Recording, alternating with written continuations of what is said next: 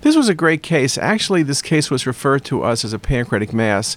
I'm only showing you two images, but what you're seeing is a mass projecting near or off the stomach.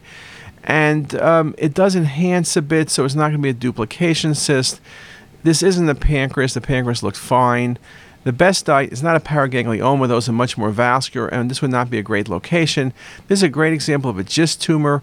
Remember, most GIST tumors off the stomach, which is the number one site of GIST tumors, 70% come off the stomach. The majority of them are exophytic. They may be cystic, solid. They may enhance. Sometimes they're very vascular. Just a beautiful example of a GIST tumor off the stomach.